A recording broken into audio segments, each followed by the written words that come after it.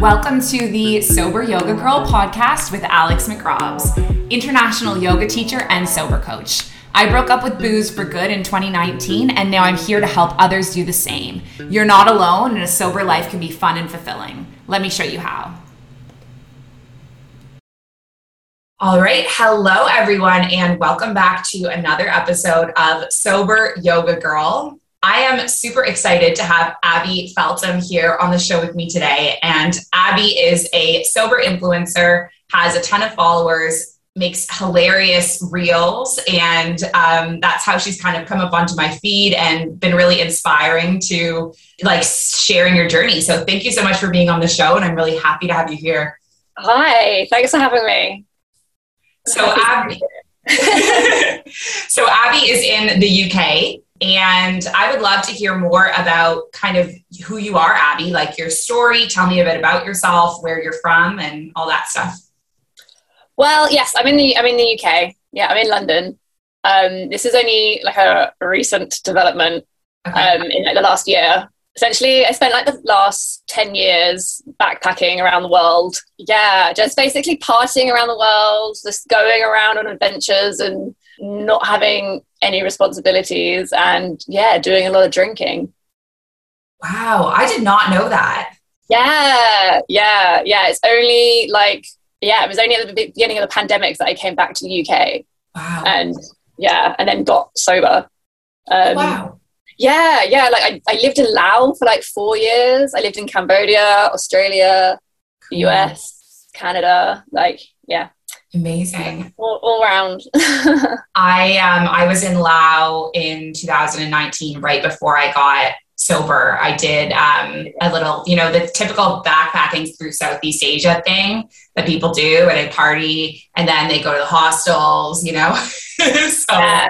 yeah. Sure that was like. I was there in 2019. I lived in Vang Vieng for 4 years. I might have met you there. That's the place where you where you raft, right? Yeah, you do the shooting. I'm sure we met then because there was there were 2 bars there, right? Oh my god, yeah. I definitely probably met. I worked at those bars in 2019. So I'm sure we met in a former life. Yeah.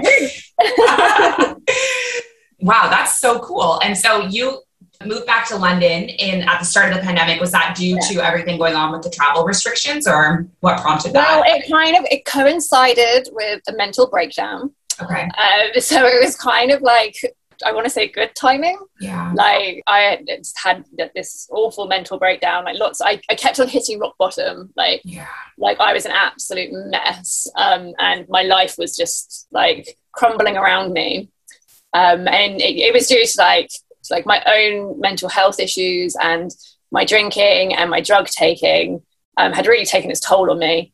Yeah, and I was in a terrible place. And then it coincided with the pandemic, and I was just so reluctant and so stubborn to ever go home and sort myself out. I was no, I'm going to travel the world forever, even though I was absolutely miserable.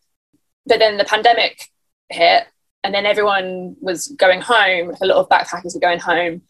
Everyone was losing their jobs and moving back in with their parents and stuff. Right. And that kind of gave me the kick to actually go home and face my problems. Right. Wow. And so, I guess a lot of those bars that were probably real tourist places, were people losing their jobs that were working in those bars because there just weren't tourists coming, or? Yeah. Well, so at the time I was in Canada. I was living on Vancouver Island. I was working in a barbecue restaurant. And I had just lost my job for drinking, for being blackout drunk at work. But then 2 days later, everyone else lost their jobs because of the pandemic. Wow. Yeah. So I kind of I tell people now that I lost my job because I was blackout drunk.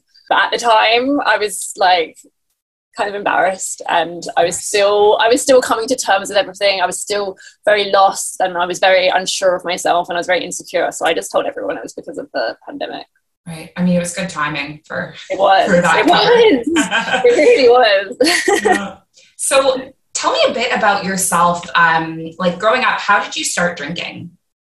Well, I don't know. I've always been a very intense person in the way that I feel ever since I was really little, really young, always felt emotions really heavily, really intensely, and I've never been able to manage them. I've learned now, I've been diagnosed with borderline personality disorder. But it's something that in any kind of incarnation has been with me my entire life. Like, I just remember being very young and not being able to manage my emotions, and just things would really affect me. Like I would watch other people, and then like something would happen to them and they'd be able to brush it off. But my emotions just really had an effect on me all growing up and through into my teens. And when I discovered drinking, so in Britain, like there's a big drinking culture, and like pretty much everyone starts drinking when they're teenagers. Like it's a real normalized thing. It is like really ingrained in our culture, like for binge drinking and teen drinking. Like it's kind of like weird if you don't do it, and it's just normal in families, really. And then so when I started drinking, like I was like, oh, this numbs me. Like, and it made me feel a bit more normal, and I could cope a lot better, and I could manage myself better, because like my emotions weren't so intense because I was numbing myself, and I really, really liked that feeling.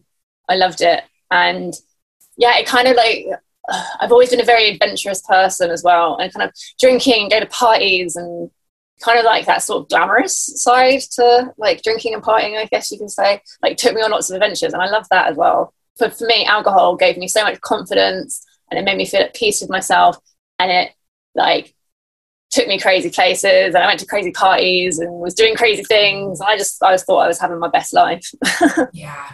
And this sounds a lot, I can really relate to that, because I also had a mood disorder growing up, and it was diagnosed, and I was told, to stop drinking, and I just kept drinking on these meds I was on.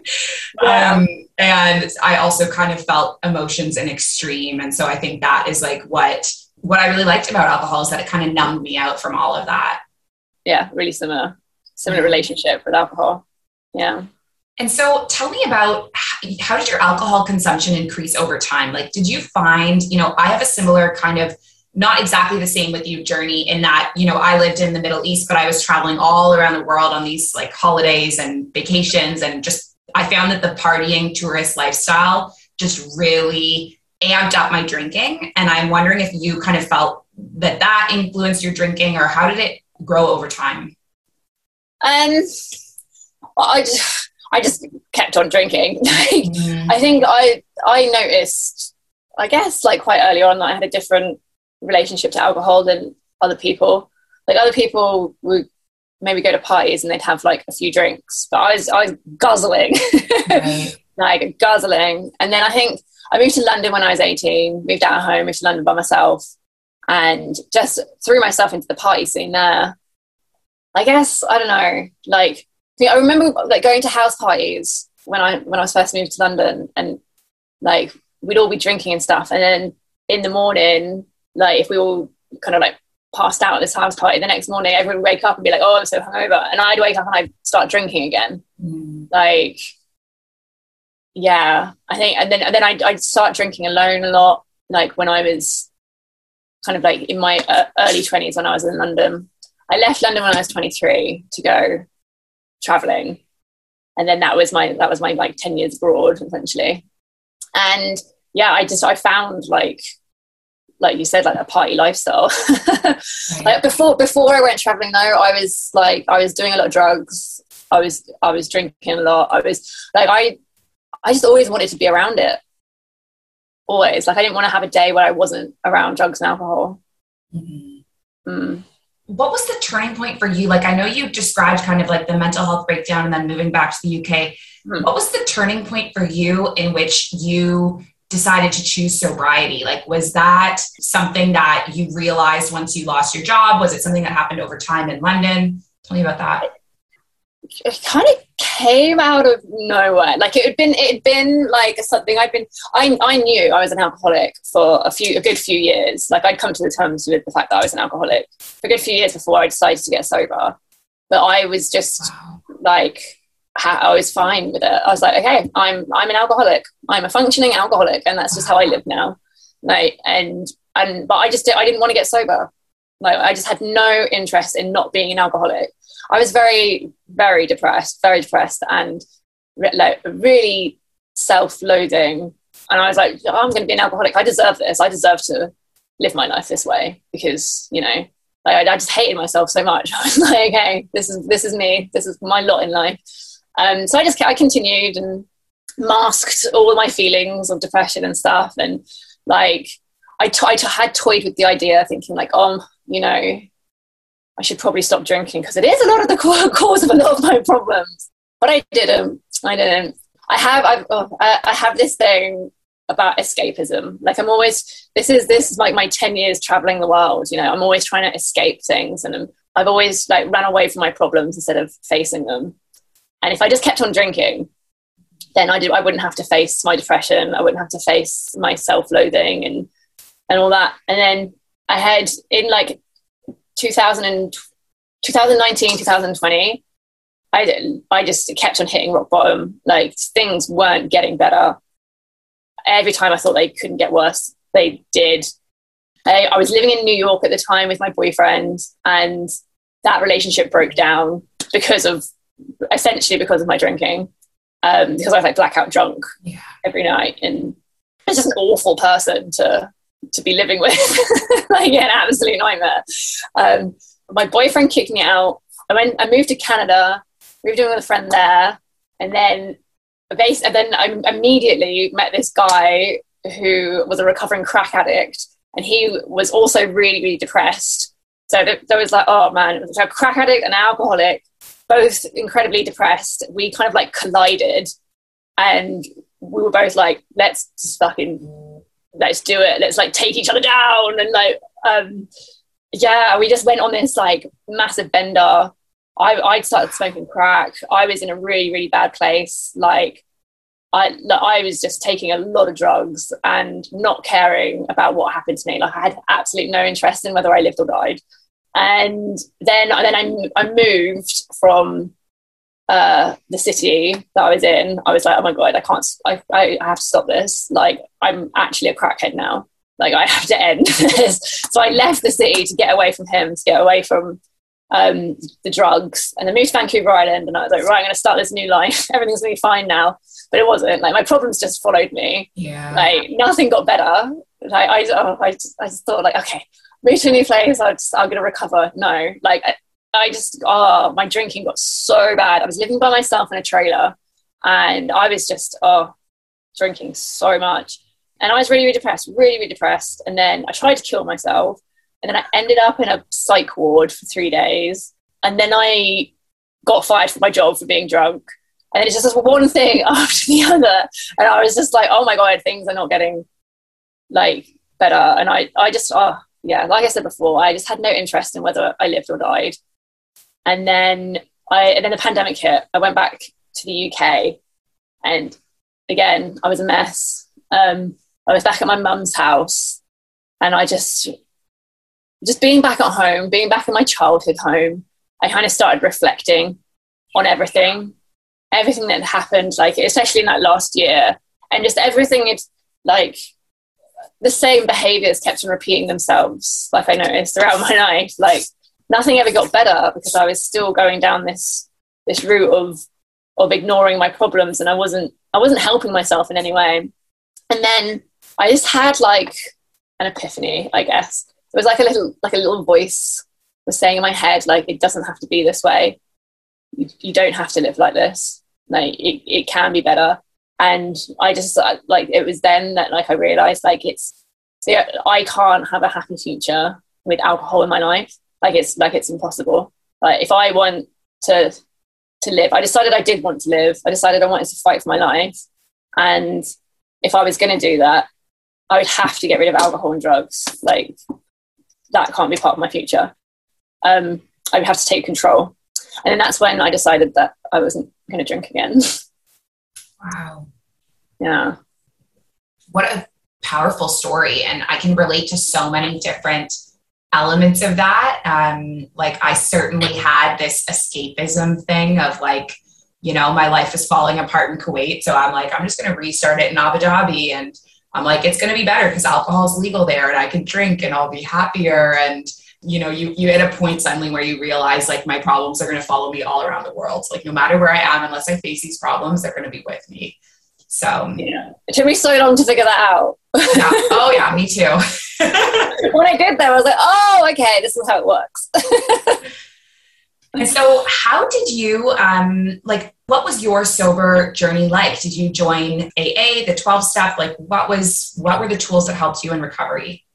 So I, as it was at the beginning of the pandemic, everywhere was locked down. Right. Like this was like day one of quarantine. So like the entire world was like locked down.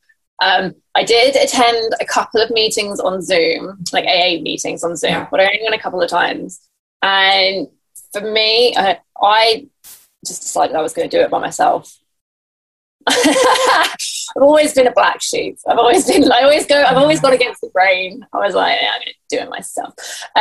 And yeah, that sparked off a journey of like a year of self-discovery. Wow. And learning to love myself, learning who I was. Like I had no idea who I was, because I'd spent so long numbing myself with drugs and alcohol. I had no idea like who I was, what I liked. I had lost all sight of myself. So yeah, it was a year of getting to know who I was. And yeah, I did. For me, my tools were yoga, meditation, breath work. I went through like a spiritual journey as well as getting to know myself. I was kind of learning how to engage with the world in a way that I could actually relate to. Right. Wow. And so you're one of the first people I've talked to that has like done it on their own, which is really impressive. Like I myself, I didn't do AA or the 12-step either. It didn't feel the right fit for me. I mean, I was somewhat on my own, but I was part of One Year No Beer. So kind of had that like online community and support. Did you have any communities like that or? No, not really. Wow. Not really. There was, when I was, I guess, maybe like 4 or 5 months sober, I moved to Greece for the summer with, like, my mum has a house out there. So I moved to Greece with my mum, and I was in Greece for about 4 months. And there, although I didn't meet any other sober people, I met a group of amazing women, incredible women who were like very, very, very nurturing.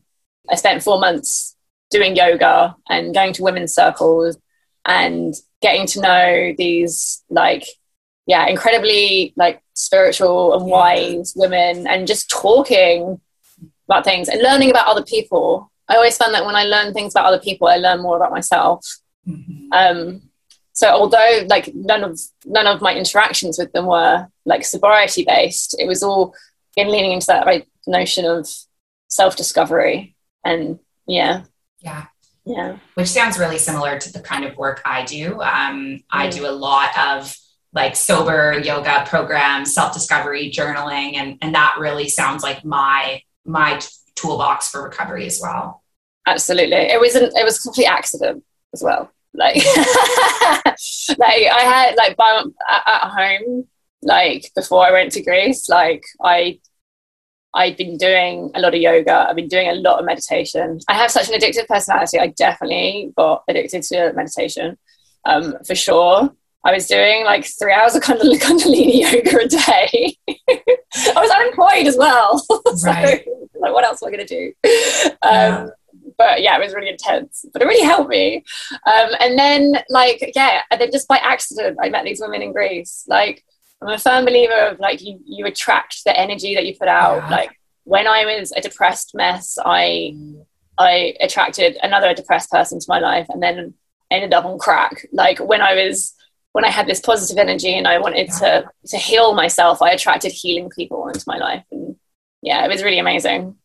Yeah. Oh, 100%. And it's kind of like, I've been thinking a bit about like the sober dating world lately, and how when I was first in the very beginning of my sobriety, I felt like there were like no sober people in the world, but it was because I was still attracting the the same type of people that I was attracting when I was a partier, right? And the longer that I'm in the sober world, I realize like there's so many of us. Like people are showing up in my life every day that are part of the sober community, you know, like you or like other people I connect with on Instagram. So it's pretty amazing. Yeah, absolutely. So what was the hardest part about becoming sober? Facing my problems, facing my mental health issues, for sure. Like I guess I spent the first few months of sobriety just crying. I think I was lucky. I don't want to call the pandemic luck, but I guess I had the luxury of time and space during my early sobriety because of the pandemic, because I was at home and I was alone and I had a lot of time to like reflect. So I spent the first few months crying, like, and I gave myself that time to just wallow.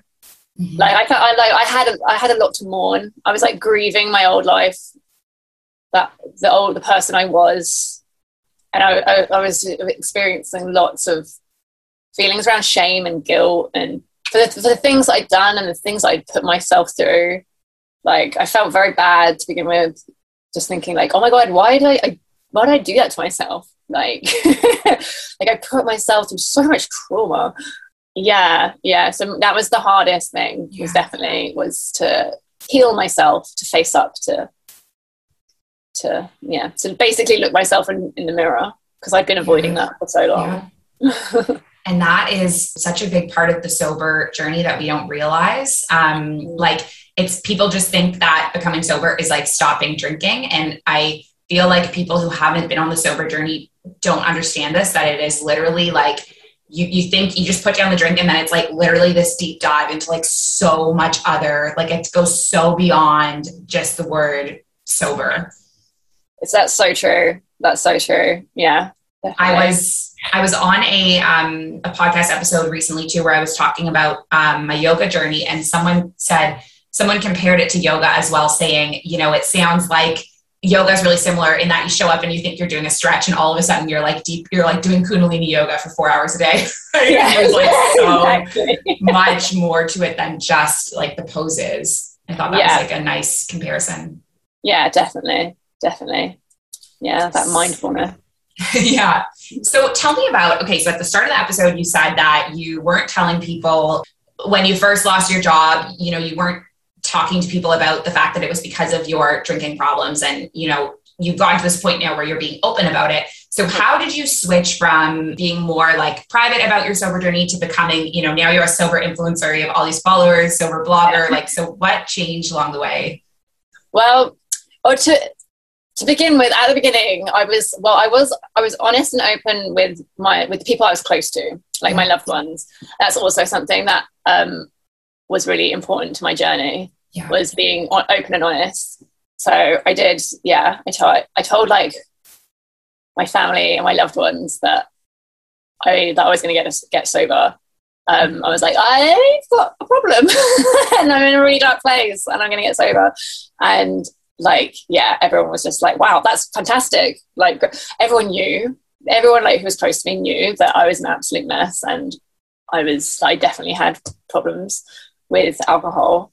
I don't know if they realized that I was an alcoholic, but they definitely knew that I was like struggling. and then I did keep it quite private. Just the first few months there. One of the things that helped me in sobriety as well was gaining a hobby. So, like, and this is something that I recommend other people to do as well when they first enter sobriety. I'm like, get a hobby, just get something that you can put your energy into, something you really enjoy doing. Something like, if you're a creative person, like a creative thing, something you can channel your emotions in, and you can set goals and stuff. And for me, that was Instagram. I started a fashion Instagram. It's the same Instagram as the account I have now. Oh, wow.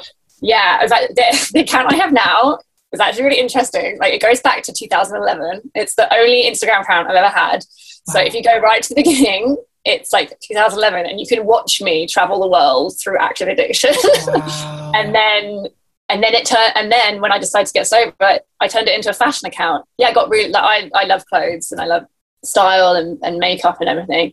and photography as well. So I got really into kind of the fashion community on Instagram. Yeah, I loved it. Like, especially again, we're in lockdown, so it gave me an excuse to like get dressed and put on makeup.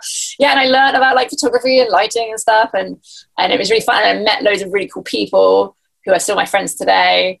And yeah, and then through that, like I had started when it was all fashion stuff, I was open about the fact that I was in like addiction recovery and that I was sober.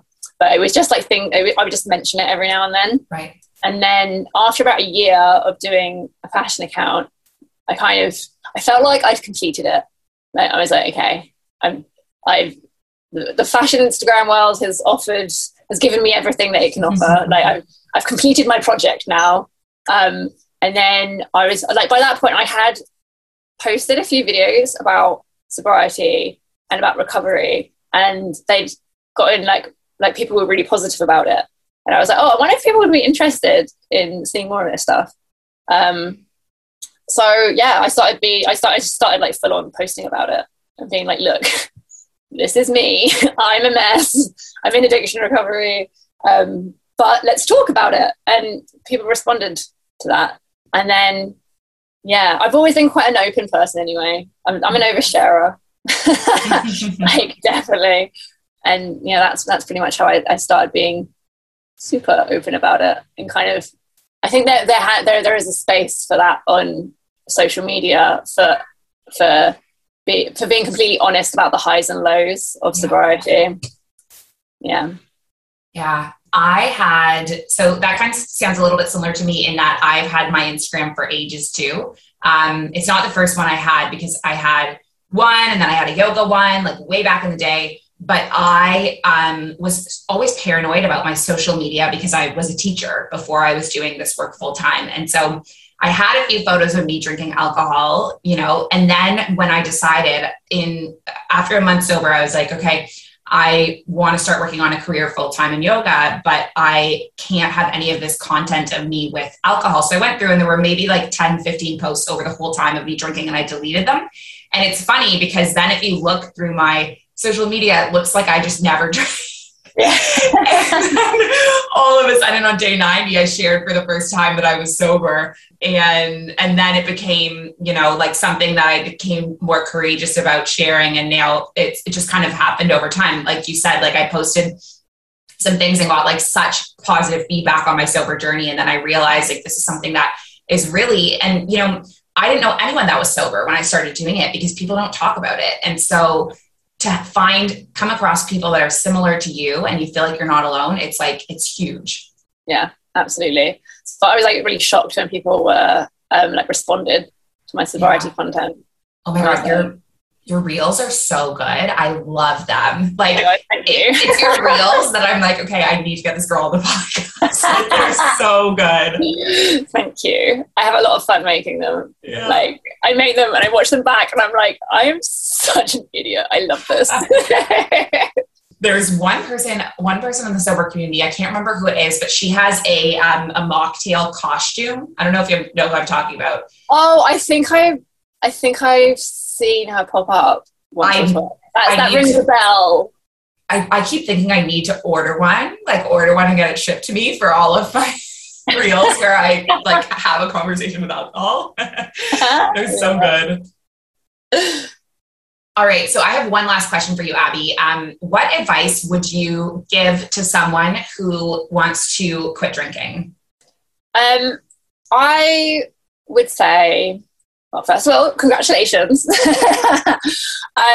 Advice to give to quit drinking. Like, I think it's important to kind of assess where you are in life and kind of evaluate what's going on. Like, what's your relationship to alcohol, and kind of almost like therapize yourself in the way of like, why do you have a bad relationship with alcohol, or why?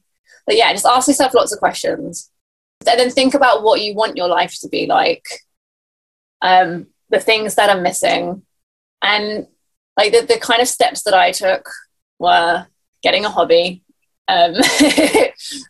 telling, like, being honest with people. I know it's not right for everyone to be honest with the people around them, but for me, being honest with people was like a complete game changer. It's because it kind of made me accountable for what I was doing, because people knew. It also meant that the people around me understood how to support me in the way that, like, not to pressurize me to drink. You know, like, I guess if sometimes if you're like, oh, I'm not drinking tonight, like people just think it's a kind of a lighthearted thing, and they're like, oh, you know, just go on, have a drink. Whereas if you're like, oh, I have an honest desire to change my relationship with alcohol, like, for these reasons, then they know, like, there's a boundary there and not to pressurize you or offer you anything.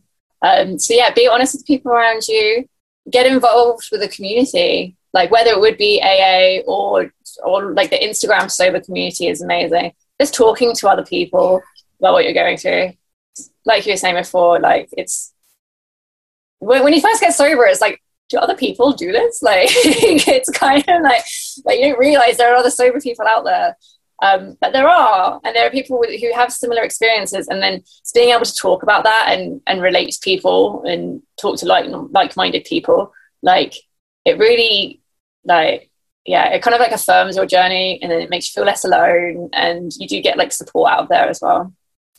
Yeah, absolutely. Oh, well, Abby, thank you so much. It was honestly so wonderful to have you on the show. And it's so interesting because, you know, you see parts of people's life, you know, little glimpses. Like when we first hopped on, I was like, oh, there's the real studio where you make your reels. And I just had no idea that we would share so much in common, right? From, like, traveling around the world and, like, our mood disorder, and just, I feel like it was like chatting with a friend.